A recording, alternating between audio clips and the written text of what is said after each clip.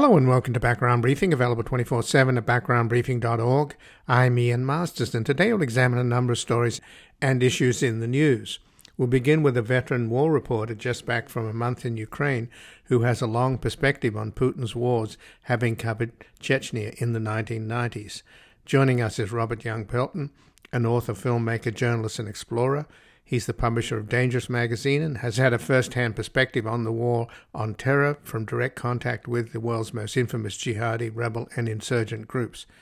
His books include The World's Most Dangerous Places, Come Back Alive, Three Worlds Gone Mad, License to Kill, Hired Guns in the War on Terror, and his autobiography, The Adventurist.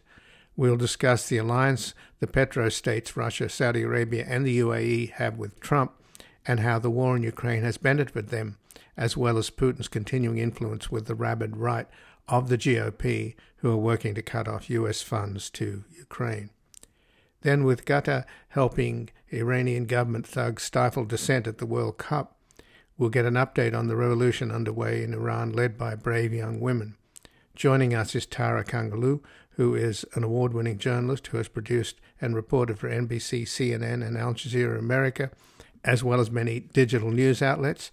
She was the recipient of the Ted Sorensen Award from Network 2020 for her impact journalism and humanitarian work in conflict zones. She founded Art of Hope, the first American nonprofit with the sole mission of supporting psychosocial and mental health needs of war-torn refugees.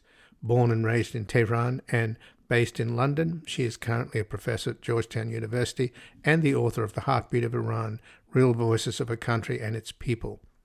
Then finally, since young and minority voters helped hold the line against the recent Republican red wave, we will look into strategies progressives can build on to mobilize a Democratic majority in 2024.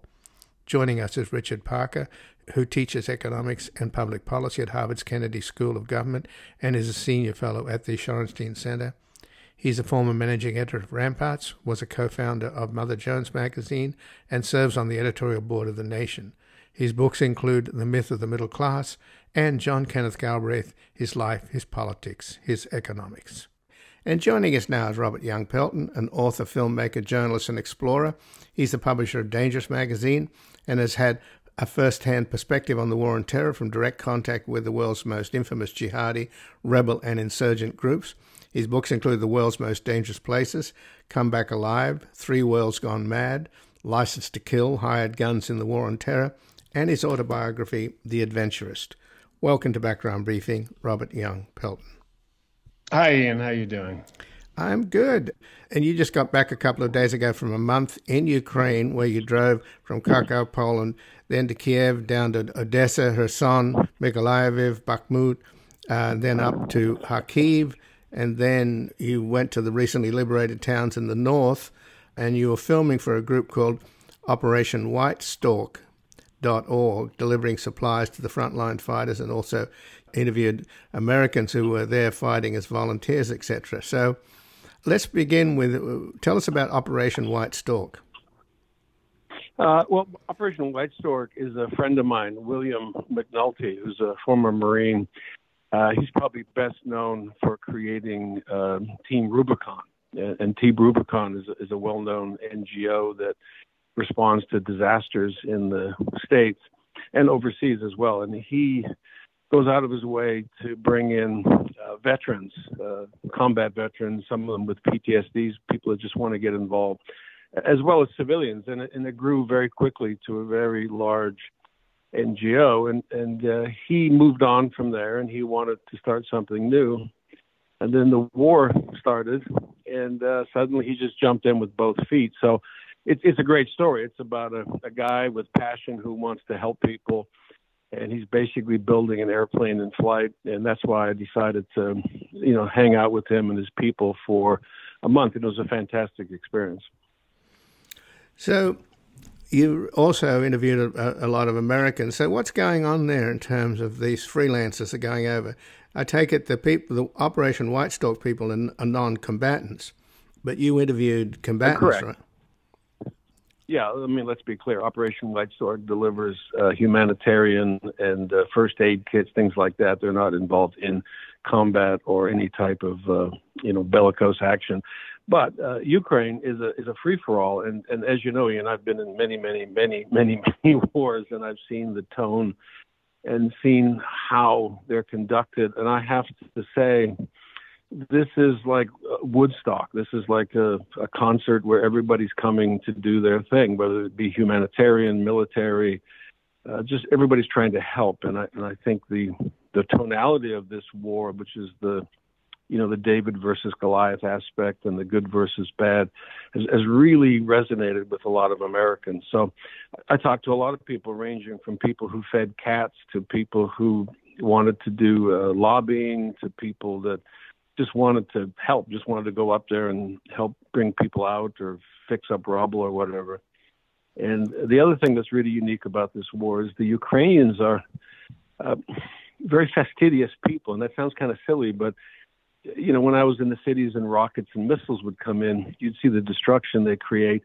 And then you'd see these people with little brooms whisking away all the broken glass. And then by the end of the day, the pothole in the street would be fixed and everybody would be going about their business as if nothing happened. And that's a truly remarkable scene.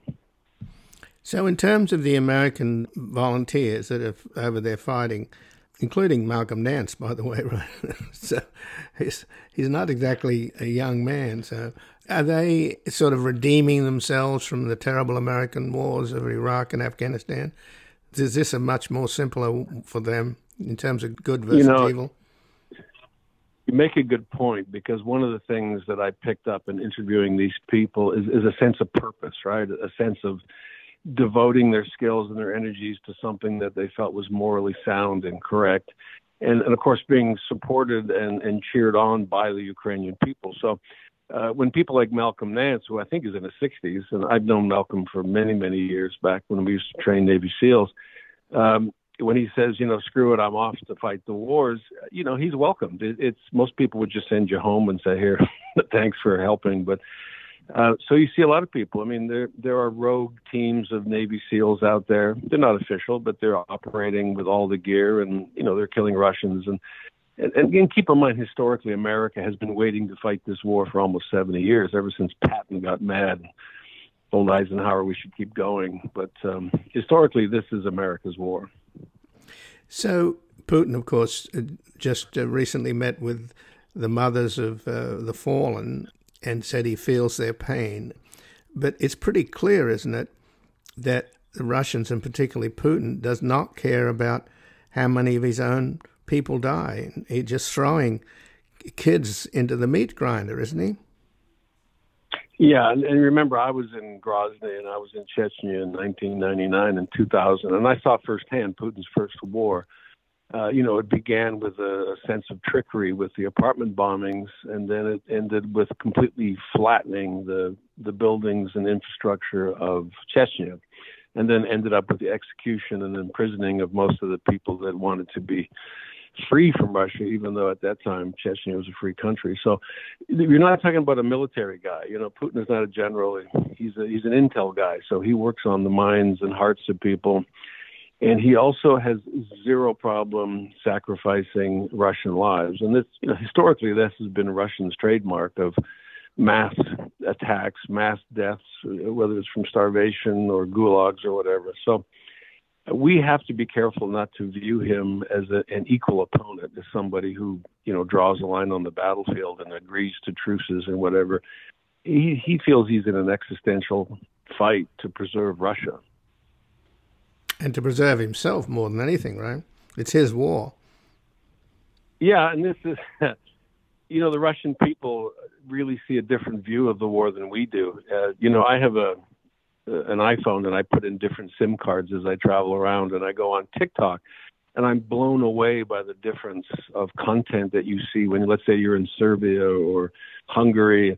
You're seeing nothing but cool Putin videos, and Russia's winning, et cetera, et cetera. You slap in your Ukrainian one, you see nothing but, victorious Ukrainian soldiers. There's a huge PSYOPs program to convince the Russian people that they're winning.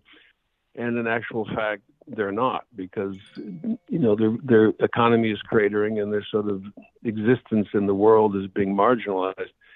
But I don't think the Russian people have a choice under Putin. And what's happening on the Ukrainian side? We know that the Russians are suffering huge casualties, at least 100,000 dead. On the Ukrainian side, do you get any sense of what the ratio is? Because they obviously have a much smaller population base. Yeah, now keep in mind, and people forget this a lot, when you're on the front lines and you're talking to a fighter, he was an accountant a few months ago, right? And it turns to your right, and that guy used to be a baker. It's a volunteer war on the Ukraine side. And yes, they have a military, and yes, they have implements and tools, but you're talking about Russian conscripts fighting against Ukrainians. I mean, they have a uniform, but it's their home. The casualty rates are quite high on both sides. I was not able to get an official number from Ukraine because they keep it secret. But, I saw one of the trains show up, and it comes in completely dark. The ambulances are waiting for the bodies and the wounded. So they keep their wounded, buttoned up. In an attritional war, the best I could figure out is like a 3-to-1 ratio. But again, I'm not an expert on this, and we'll never get to the bottom of this. But I do know from combat that the Russians are dying in large numbers because of their tactics. A lot of these conscripts and a lot of these new recruits from prisons and Wagner mercenaries are literally sent out in mass charges. And the Ukrainians that I was with that were killing them were, they just felt bad because this was their tactic of using mass waves. They called it a meat wall. And they don't understand, but they don't have a choice. They have to kill these people or else not survive. So there is a high attrition rate, KIA rate, on the Russian side as well. But again, it doesn't seem to bother Putin. And as you pointed out earlier, when you covered the wars in Chechnya, he started the wars by blowing up apartment buildings on the outskirts of Moscow, killing up to 300 of his own citizens. So I've always been astounded that from day one people didn't recognize who this man really is. And it's taken decades for people to realize who he really is. So is there any sense that... Let me tell you a quick story. So when I was in Chechnya, I was picked up by one of bin Laden's guys and taken to an underground bunker. And I interviewed a guy named Alexei Galkin. If you Google him, you'll see who he is. He's a GRU agent that was caught in Chechnya. And he told me the stories of the apartment bombings and what they're doing. And when I told the story later, people said, "Oh, you're trying to tell me that Putin would kill his own people by putting a bomb in the basement?" I said, "Well, I was in a building full of Russian pensioners, blind pensioners, who were being killed by Russian bombs from the top. So I don't understand why you find it so hard to understand Putin's methods." So, I'm a cynical, seasoned vet of combat. I don't see that Putin would even stop with nukes. Well, he's been threatening to do something with dirty bombs, and the fear is that the Zaporizhia nuclear power plant that he controls, it's in Russian-controlled territory. The 8 reactors are all being shut down, but it still takes forever to cool them, and they need the electrical supply in order to keep the water circulating to cool them. And then they've got backup diesel generators, and sometimes the Russians cut off the electricity, and they even stop the diesel from coming in. So what the hell is going on there? Well, remember we talked about the apartment bombings ruse in Chechnya. One of the ruses that Putin used, in addition to the biolabs that he had to shut down, was that the Ukrainians were going to detonate a dirty bomb. And a lot of people confuse that with using nuclear weapons. So a dirty bomb is a traditional explosive device that's filled full of nuclear waste. So it creates a dead zone. And my friends who work in intelligence and, in the military were also warning me before I went over, saying, we're getting really credible back and forth communications about a dirty bomb, and what that would mean is called a denied zone, that Putin, in their minds, or at least in the intelligence, was going to create a dead zone between the areas that he had seized and the rest of Ukraine, except, weather doesn't favor that idea. So it's a very electric idea. Same with the bomb in, Kherson. They were going to blow up the dam and drown everybody. When you're inside the Ukraine, when you're trying to figure out what's real and not real, it's very difficult because of this huge PSYOPs program. Sure.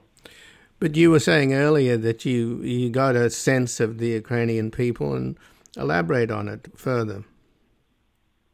Well, I'm Canadian from Edmonton, and we had a lot of Ukrainians there, and they're known as tough people. I mean, and so are Russians, but they're known to just get on with things. And one of the things that kind of blew me away was I was with the head of the post office and the head of the railroad, is that they were young people, actually the head of the post office, an American, and they were seizing on the fact that they were faster, smarter. And you remember those postal stamps that came out after Snake Island and after the bridge was blown up? The head of the post office is giggling that he can come out with a funny, sort of screw you stamp and get it printed and sold on eBay or Amazon, within about 6 weeks and make money off of it. And so the Ukrainians are incredibly enterprising. And I was with a unit that uses consumer drones, the DJI drones that we use for filming. And they were using a plastic printer to make fins and vanes for grenades, and they had the detachment system. And they were going out and looking for tanks and dropping these grenades and EFPs on them, which is an incredibly asymmetric way to fight a war. So innovation was really throughout the whole place, and a really good sense of energy. The sense that they're winning. Now, on the other side, it's almost like being back in World War I. You're sitting in trenches. There's about 5 front lines. So there's the 0 line where they shoot at each other, and then there's 1, 2, 3, 4, 5, about 1 to 2 kilometers spaced apart. And they have bunkers with persistent surveillance with drones. They have flat screen TVs and radios. They use signal to pick up and distribute targets. So when somebody sees a tank, he puts it on signal. Somebody picks up the target and say, got it. It's a really neat sort of swarm network-centric view of war. And I'm sure it'll be the subject of many, many papers and books after the war's over. Mm.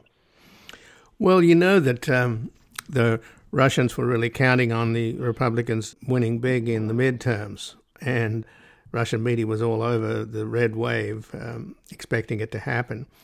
But it's clear that the Russians have always wanted Trump. They helped him in 2016, and that was largely about Ukraine because that's what Manafort and company were all about. So that continues. So do you think that there's any way that Putin can get his caucus here in the Republican Party, the Marjorie Taylor Greens, and that crowd that want to cut funds for Ukraine? Is that going to happen? Are the Ukrainians concerned about it? Because a lot of arguments on the American side is we're giving away our good equipment. Well, you were there. Apparently the stuff that we're giving the Ukrainians is like 1990 technology. The really good stuff that the U.S. has and NATO has not been deployed yet. Correct. And let me just say one thing that I did learn when I got back was, the Trump administration started with Ukraine, with Manafort, and sort of a sense of like what's going on here, how do things work? And if you do any historical reading on the Ukrainian invasion and the election and how the whole Russian invasion started, which, like you say, began in 2014, you see a very insidious form of autocracy.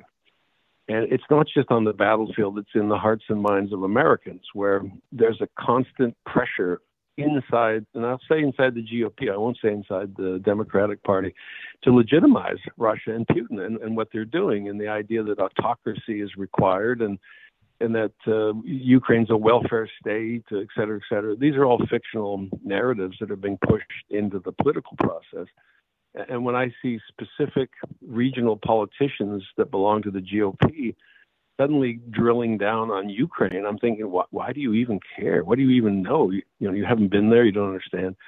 And I can tell you from being in Ukraine that the equipment we're selling them, sending them, HIMARS, all these things, these were the tools that we designed to fight the Russians. We used them in Iraq. We used them in Afghanistan. But they're long-range artillery systems that are designed to, attrit tanks and fortified positions. So we've only sent a handful of those things. I mean, I don't know the numbers, but if you look at the total number of HIMARS in our inventory versus what we sent over, it's minuscule. It's not even 10%.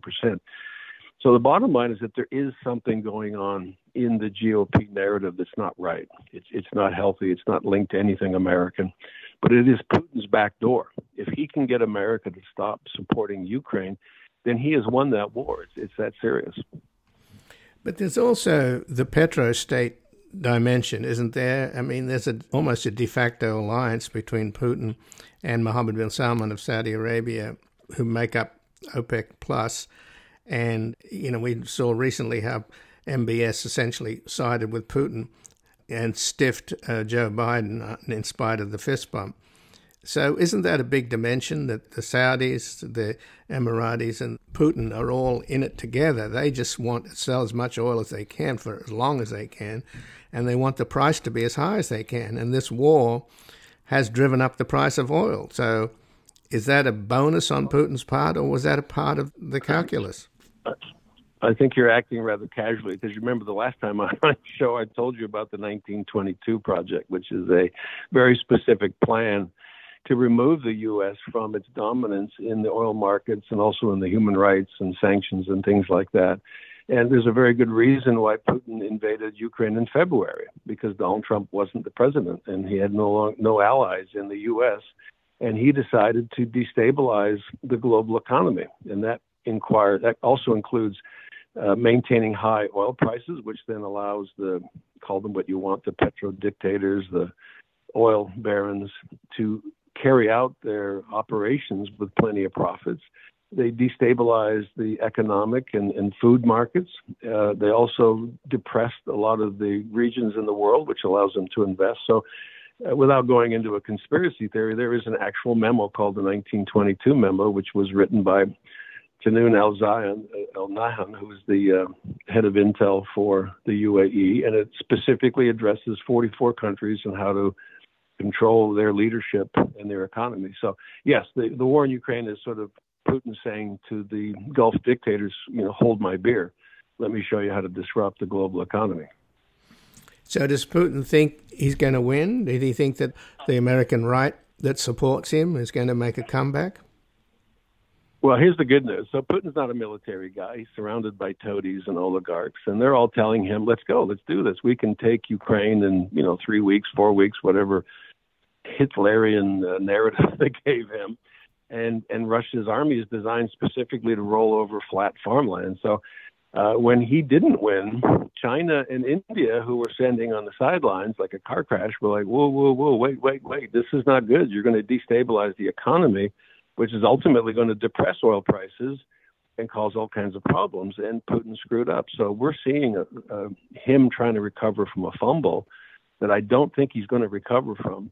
And I wish that people would look at this in much bigger terms, because it's a war on us. When we put we drive in to fill up our car with gas, or we buy food at the grocery store, this is a direct result of the Gulf and the Russian leaders destabilizing our economy. We were supposed to come out of COVID, roaring with all kinds of spare cash and doing all kinds of things worldwide, and that got nipped in the bud. So it is a global shift, and the New World Order is overused a lot, but the idea was to push us out of dominance in the New World Order. And Putin has made speeches to this effect, talking about the unipolar society and how other people need to run the world. So it's all out there. And the golden billionaires controlling the world. Yes.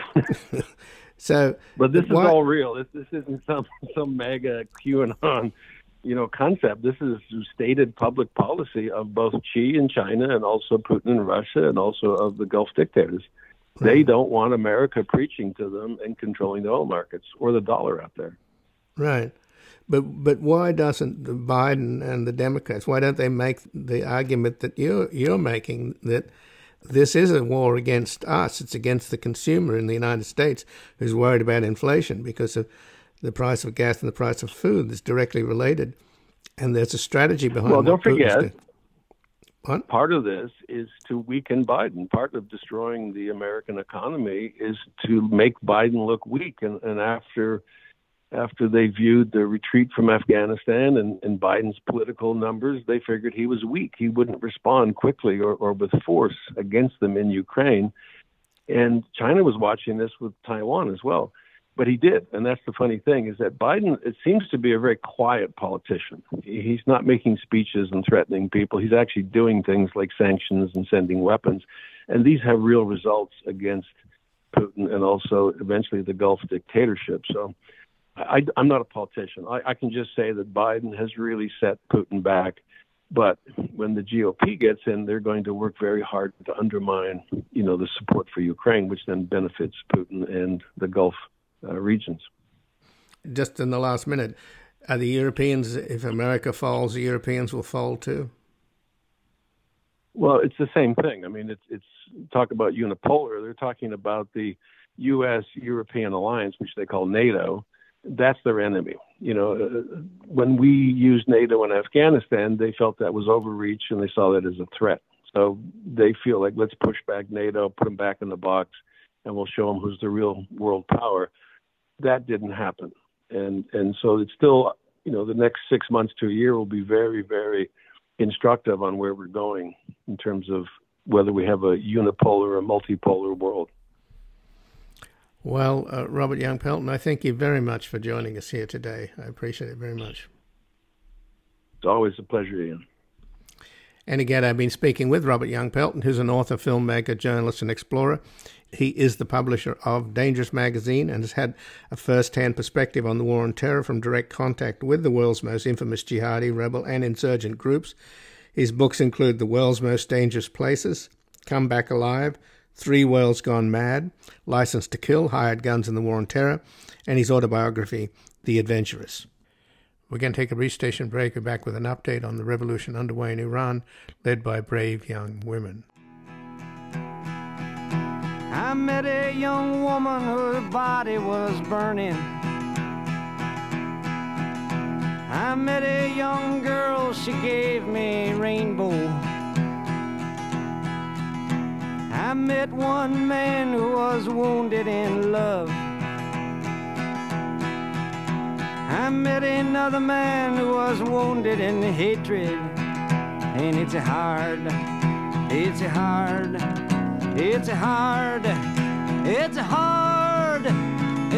rains are gonna fall.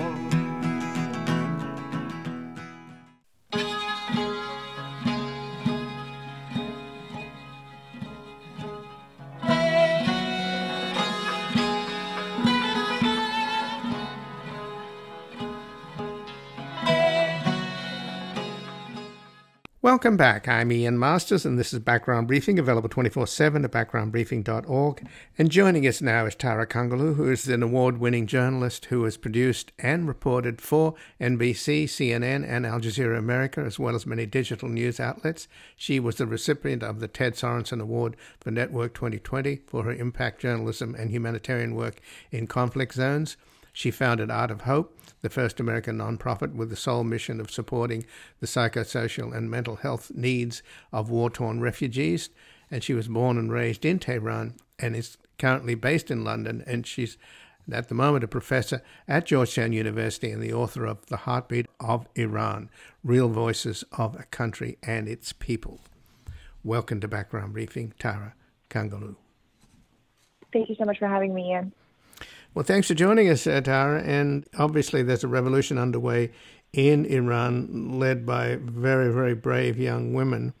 And to some extent, it manifested, at least the issue was manifested at the World Cup, initially with the Iranian team refusing to sing the national anthem. And then in the subsequent games, I guess they're probably IRG people, the Revolutionary Guard Corps people, but they have been harassing pro-democracy demonstrators at the World Cup itself. It seems as though the Qatari authorities are siding with the Iranian government thugs.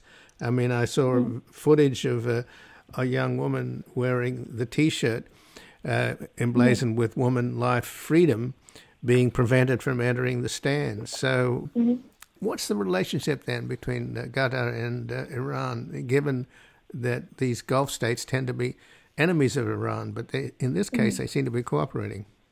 I think that's an interesting question. It's important for us to look at the relation of Qatar and Iran over the last couple of years. And Ian, if you compare it to the rest of the GCC, Qatar has been, in fact, the closest to Iran. They don't necessarily share the same rivalry and blatant animosity that exists between Saudi Arabia and Iran. And I think, we should remember how Saudi put a blockade over Qatar, isolated the country, and that in many ways created this closeness with Iran, between Qatar and Iran. And so it's only natural that Iran would use its relations, whatever the extent of that is, with Qatar to push its own agenda right now in the World Cup. So the relationship that Qatar has with Iran is very different than the relationship that Saudi Arabia has with the country, and that's something that Iranian regime is taking advantage of right now. And as you mentioned, yes, spectators have been harassed. Women have been, in many ways, asked to put their clothing items that show any sign of defiance away and not enter the stadium. And that's again reflective of the severe sort of censorship that those in charge have. And again, I think FIFA in many ways could have been a bit more supportive, allowing players to show defiance in various ways. I mean, our European players can't even wear bands to perhaps show their support for one of the most basic rights in our world, the LGBTQ community. So in many ways, I think players have a very limited space to show whatever defiance it is that they want to show. But at the same time, fans and viewers are also very limited in what they can do and not. And that, again, is reflective of the restrictive policies that are in place in Qatar. And some, of course, are influenced, in the case of Iran, by the Iranian regime. But back to the players briefly, because you mentioned that, the Iranian national team, folks have to understand the tremendous pressure they're under. I mean, a source in Iran actually yesterday, very close to the national team, told me that every single player has been threatened and required a written guarantee that they don't say a thing and keep quiet, right? And if you recall the first game they had, they all refused to sing the national anthem, and they didn't show any sign of joy and excitement after scoring their goals, and that was a show of defiance. I mean, what else can they do? But then you saw one of the former national team players, Boya Ghafouri, being arrested in Iran, and many believe, including myself, that was a very strong sign that the regime said, you know what, we arrested one of you guys, and we can do more. So you better sing that national anthem. And if you paid attention to how these young boys sang the national anthem, I mean, they rather had been doing anything else than doing that. So I think it was very much forced, and unfortunately, so many people have been trying to take advantage of this situation. But at its core, these young men are part of the Iranian society.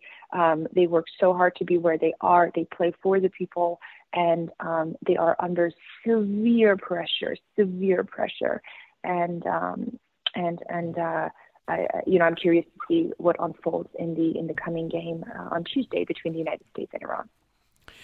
So let's talk about this incredibly unpopular government that is so vicious and venal towards its own people, and the supreme leader Khamenei just praised the Basij militia, part of the IRGC, for their brutality and suggested somehow that they were the victims and against these demonstrators who Khamenei described as rioters and thugs. So has it always been a minority of, I mean, it's basically a kleptocracy, isn't it? A bunch of kleptocrats in religious robes that use the IRGC as their kind of protection racket. And I'm interested in getting a sense of what the ratio is between ordinary Iranians who want freedom and democracy and who hate this kleptocracy and the kind of support that this regime has within the country. Do you have any figures on that? That's a great question. I actually written a piece for Time magazine on this and essentially taking readers into the hearts and minds of the Basij forces. And Ian, if you look at the Iranian society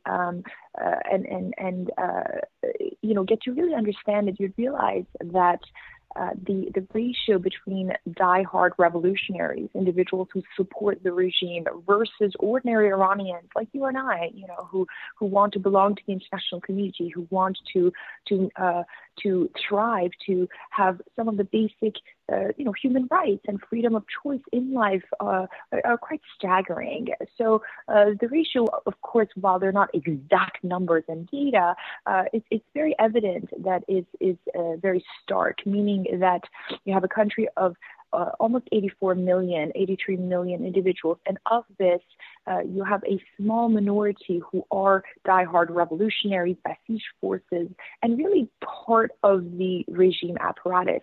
And the numbers can be, anywhere between 8 million to 10 million people. And let's, even take that 8 million. This is what I wrote based on my extensive reporting on the topic, and which is, even if you take that 8 to 10 million people, individuals who are in support of the regime, you can divide that in half, because it's fascinating that the support for the Iranian regime comes in twofold in many ways. Half are, again, die-hard revolutionaries, ideologues, individuals who truly have been brainwashed, Ian, individuals who truly believe that their existence is defined in the Islamic regime, in the Ayatollah, in the Velayat al-Faqih, in the existence of this of the system, right? But then the second half are people who have made a very lucrative life by way of this regime, financially, politically, that they have gained a lot of strength, a lot of money, a lot of influence and power. And so, they don't necessarily share the ideology, right? But they play along, they dance to the tune. And at any moment, they're the ones who may change gears and channels. But for now, they're severely invested in this regime because they feed off of it, right? But I think the most dangerous, I guess both are, but the group that is severely brainwashed and ideologically charged are perhaps those who will fight until the end, right? Because they're trained to fight for the system. They're trained to believe that there's nothing more righteous than the words that come out of the supreme leader's mouth, and those are the people who we see on the streets killing, arresting, and in many ways choking ordinary people's voice. Right now, as you mentioned earlier, that the Iranian regime blames the West and essentially victimizes itself against the very valid voices of the people who have been, taking the streets, demanding change and demanding their rights. But you know what? I think the hypocrisy of that is so evident in their actions. I mean, why do we have children detained? Why do we have children killed? Why do we have journalists who were just simply doing their job, reporting on the death of this young woman, Mahsa Jina Amini? Why are they in prison? Why are there ordinary people, ordinary citizens, peaceful protesters in prison? Why do we see individuals killed across Iran, across the nation, in different cities? Why do we see that? I mean, that's the hypocrisy of it all. And so I think they can't play that game, but they have always tried to play the victim mentality, and then projecting that they're in the right, and the nation and Western powers are in the wrong, but that doesn't sell anymore, and I think it's very clear right now. But can they kill their way and stay in power? That seems to be their only option, because my understanding is that the demonstrators are pervasive. They're very young. They're organized. They're very clever. They go to the homes of IRGC members and Basij members and talk to the parents and try to dissuade them. And I'm sure that's why Khamenei made that speech to the Basij, praising them and accusing the demonstrators of being rioters and thugs in the pay of foreign powers. I think the Iranian government, the regime, has seen in many ways they're scared. Okay, they are scared. This time it is different. We're now 10 weeks, 2 months into the protests, and people are not going anywhere. Their voices are not subsiding, and they're pushing. Now, the more vicious and brutal the regime is, the more telling of their fear, right? And the weakness they fear. And the position of vulnerability they're in. There have been reports, credible reports, coming out of Iran saying that the regime has been reaching out to quote-unquote reformist and moderate voices, right, that were part of the government at some point, wanting to talk to them and wanting to ask them for help, in quieting dissent and quieting the people. But those voices did not respond. Pretty much they were like, "You're on your own. We're not gonna ask the people to quiet down." And again, that just reflects that this very radical, hardline regime is isolated in many ways, and that would only embolden them to harshen their crackdown again, as we are continuing to see. Now, I believe that the more the international community supports the voices of ordinary Iranians coming out of Iran, the more they amplify the voices and asks of the Iranian people and further isolate the regime, I think that is a chance that people would see resolve and some result that they want. And I think that's where we are. We need to amplify the voices inside the country and in ways isolate the regime. I think the European Parliament was very courageous and wise in pretty much announcing the severance of any relations with the Iranian government. This just happened a few days ago, and I think that's just one step in further isolating this regime. So just in closing, the real power behind the scenes, which is the son of Khamenei, Mojtaba Khamenei, who's high up in the IRGC, who's apparently running the place. He doesn't have the religious credentials, not that his father does in particular. Is there any way that the passing of Khamenei will make a difference here? I think really this is not really about religious autonomy, or I think it's all about power and influence and money. I mean, the IRGC is one of the wealthiest entities in Iran. They have influence and power in every single industry that you can imagine, from oil and gas to all the conglomerates. They pretty much own everything. And you have to, people don't see this. I mean, the sanctions that have been imposed on Iran over the years, for example, have only emboldened the IRGC. They've only made them, their businesses more lucrative, created more black market spaces for them to operate in, and unfortunately weakened the ordinary Iranians and the economy.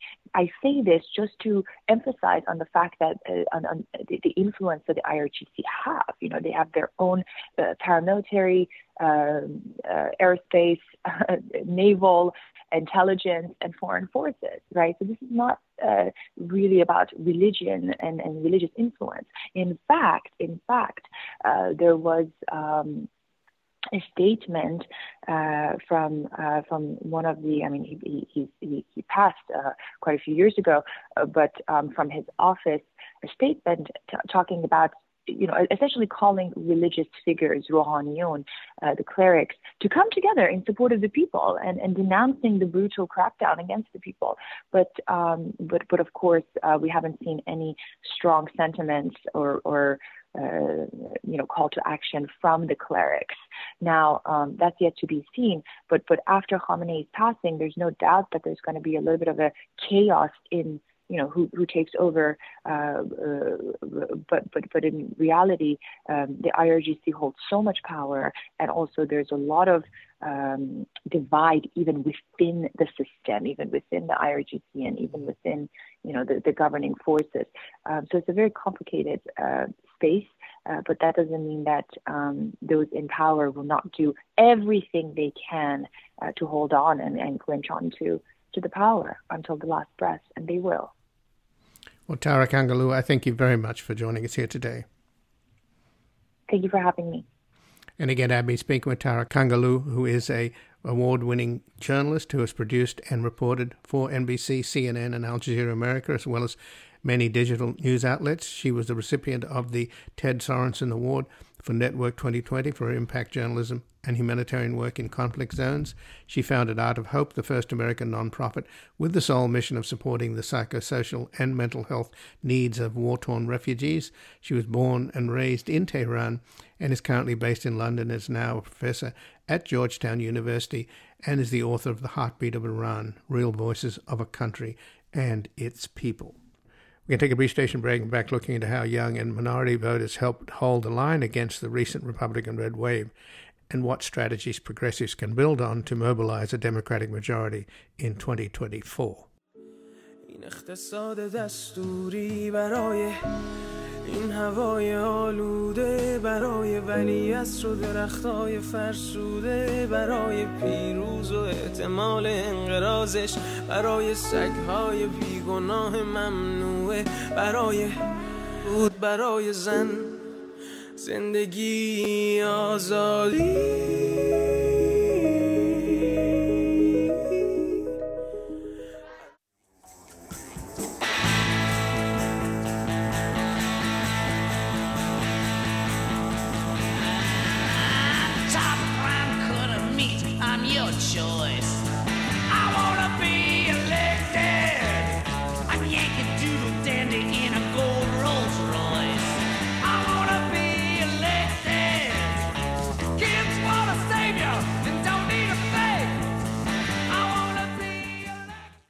Welcome back. I'm Ian Masters, and this is Background Briefing, available 24/7 at backgroundbriefing.org. And joining us now, Richard Parker, who teaches economics and public policy at Harvard's Kennedy School of Government and is a senior fellow at the Shorenstein Center. He's a former managing editor of Ramparts, was a co-founder of Mother Jones magazine, and serves on the editorial board of The Nation. His books include The Myth of the Middle Class and John Kenneth Galbraith, His Life, His Politics, His Economics. Welcome to Background Briefing, Richard Parker. Good to be with you, Ian, and happy Thanksgiving. And happy Thanksgiving to you. Richard and I did a Thanksgiving program where I tried to be optimistic and talk about what we can be thankful for and should be thankful for. But it didn't actually turn out to be that optimistic. I guess realism, or reality bites, as they say. Do you have any optimistic thoughts before we begin discussing the issues that I want to talk to you about? Well, I mean, yeah, sure. Ian, I mean, I think one is to just remember that first Thanksgiving was held in the context of the majority of people starving or dying of disease among the English who came across, and then, of course, disease spreading among the Native Americans who welcomed them. So it was always, in some sense, a Thanksgiving fraught with difficulty and the like. And also, modern Thanksgiving really sort of dates from a campaign that culminated with Lincoln's adoption of a day of Thanksgiving during the Civil War. And so in the midst of bloody carnage, the nation took up this ritual of giving thanks. So I don't know that we can ever sort of hope to have an unadulterated year that we can look back on and say without qualification that we give thanks for all of it. So, well, I think you've certainly settled that.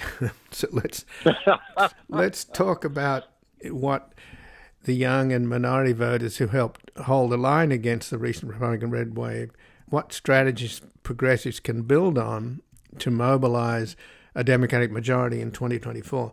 My understanding is that there were more Republican votes in this midterm than Democratic votes. It's just that more Democrats voted than usual in a midterm. And the Republicans voted in pretty strong numbers in the last couple of elections as well. So the Democrats really need to get more people out, do they not? Yeah, the answer is yes. I mean, I have been saying now for several years, certainly from 2016 onward, that we're in a remarkable period. I mean, 20 years ago, a colleague of mine at the Kennedy School wrote a book called The Vanishing Voter, in which he looked at the trend line of voter participation, not just the young, but of Americans in general. And it was going down, and it had been going down since the 1970s. And then suddenly, in the late aughts and ever since, just the opposite has happened. Voting participation has gone up, up, up. And in particular, what's noticeable, particularly to the benefit of Democrats, is that it's gone up among young people, it's gone up among recent arrivals in the United States, new citizens, and it's gone up among people of color. And those three groups are together, they're not the majority of the Democratic Party, but their presence and their activity in the Democratic Party is absolutely essential to the party winning where it needs to win. But can the Democrats build on that? I think they can. I mean, again, for a number of years, this may sound a little esoteric and academic, but I've been teaching the work of a Yale professor named Stephen Skowronek, and the idea that there are long presidential cycles. And without going into detail, let me just assert that I think we're in the midst of one of those long turns that happen between these presidential cycles. In the last 75 years, those cycles have been a Roosevelt cycle that lasted from the 30s to the 70s, and then a Reagan cycle that lasted from the 80s up to the near present. And what we're seeing under Biden is the final collapse of a lot of support for that Reagan cycle and the emergence of support for something alternative, although Joe Biden can't seem to quite crystallize what it is that he wants this new era to look like. I think in some sense we can talk about shortly that may be a greater problem than turnout, or it may be directly important for turnout, and we need to discuss it in that light. Well, clearly the Democrats have a problem in 2024. We don't know whether Biden is going to run again. He said that he was going to discuss it over the Christmas holidays with Jill. I think it's more than a family matter. It does involve the entire country. But that notwithstanding, do you think that if he does decide not to run, whether, as Nancy Pelosi suggested in her farewell speech recently, that the Democrats need to turn over the mantle to a younger generation? Mm-hmm. Well, I mean, so here I have taken the position, and I'll take it with you today, which is I'm not going to worry about who's at the top of the ticket in 2024 quite yet. I want a lot more focus on who's going to be running down the line, who's going to be running for state office, who's going to be running for municipal office, and who's going to be running to actually staff a reinvigorated Democratic Party. Because, frankly, we can't keep lurching from quadrennial election to quadrennial election with these midterms in between, spending, $15, $20 billion a cycle. I think it was the last estimate I saw for this, the most recent one was $16 billion. And what we're doing is wearing out the promise of democracy for a lot of people because it has become an industrial process of voter turnout and voter allegiance. So I think that the presidency, or who's going to run for the presidency, will be solved. I don't know how it'll be solved. I don't have a particular candidate that I want to put forward at this point. Like everyone else in the media and academics, I can list names and I can list the problems associated with those names. And I just saw today that Gavin Newsom, who was one of those names, is ostensibly withdrawing from consideration, although these are the ways that, in fact, people signal their interest in being drafted. So we'll see what it means. I think that the underlying battles are going to be the battles for major program, for who replaces retiring members of the Supreme Court, and how Biden is able to conduct the American and the Western side of this vicious war in Ukraine over the next couple of years. Well, I'm astounded that there is a Putin caucus in the Republican Party, and that, since I follow Russian media, they were all giddy about the prospect of a red wave, just as the Republicans were, and they were counting on it, and they were expecting that McCarthy's first order of business would be to cut funds to Ukraine. But they're not going away, and, the Marjorie Taylor Greene. So can you figure out what this weird alliance is between this basically fascist state under Putin and why the rabid right of the Republican Party are doing his bidding? Sure. I mean, again, think about the Copperheads in the middle of the Civil War, Northerners who were entirely sympathetic to the South's position, whether it was about states' rights or about slavery or both. And they were present in the Congress throughout the war and were a persistent problem for Lincoln and his administration. And as you know, the re-election campaign of November 1864 was one that Lincoln was not at all sure he was going to win, and really could only thank General Sherman's march to the sea in Georgia for creating the reversals militarily that gave the North confidence that they would win. So I'm not at all surprised that we've got Americans who identify with the enemies of America, and those enemies in the Civil War, as they are today, are in the Congress. In the 1860s, they tended to be Democrats. In the 2020s, they turn out alarmingly to be mostly Republicans, to, I'm sure, the great chagrin of the ghost of Abraham Lincoln. So that's number one. The question about the alliance of the far left and the far right is always an interesting one. But again, you know, in the 1930s, you saw alliances between Germany and the Soviet Union that bespoke, if not agreement ideologically, the recognition that each side had something to gain by cooperating with the other side. And I think that's pretty much what you can expect of this particular seeming alliance that's being forged between ultra-rightists and the Russians. The other, of course, is that this is Russia, not the Soviet Union, and Putin is Putin, not Stalin. And he may be an autocrat, but he's in no way committed to the advancement of communism as an antithetical system to capitalism. He is thoroughly embedded in a state capitalist system that has proved enormously lucrative for himself and for his oligarchic allies. Well, Richard Parker, I thank you so much for joining us here today. Well, it's always good to talk with you, Ian, and I'm always glad to be on board with you. Well, thank you. And again, I've been speaking with Richard Parker, who teaches economics and public policy at Harvard's Kennedy School of Government and is a senior fellow at the Shorenstein Center. He's the former managing editor of Ramparts, was the co-founder of Mother Jones magazine, and serves on the editorial board of The Nation. And his books include The Myth of the Middle Class and John Kenneth Galbraith, His Life, His Politics, His Economics. This has been Background Briefing. I'm Ian Masters. I'd like to thank producer Graham Fitzgibbon, and this program is available for podcasting at backgroundbriefing.org, where you can sign up for our email updates as well as subscribe wherever you get your podcasts. If you like this program, you can help us reach more listeners by taking a moment to rate and review us on iTunes, Google Play, iHeartRadio, or wherever you get your podcasts. And please do share the program with friends and family and colleagues on Twitter and Facebook. And I'll be back again tomorrow with another Background Briefing. Bye for now.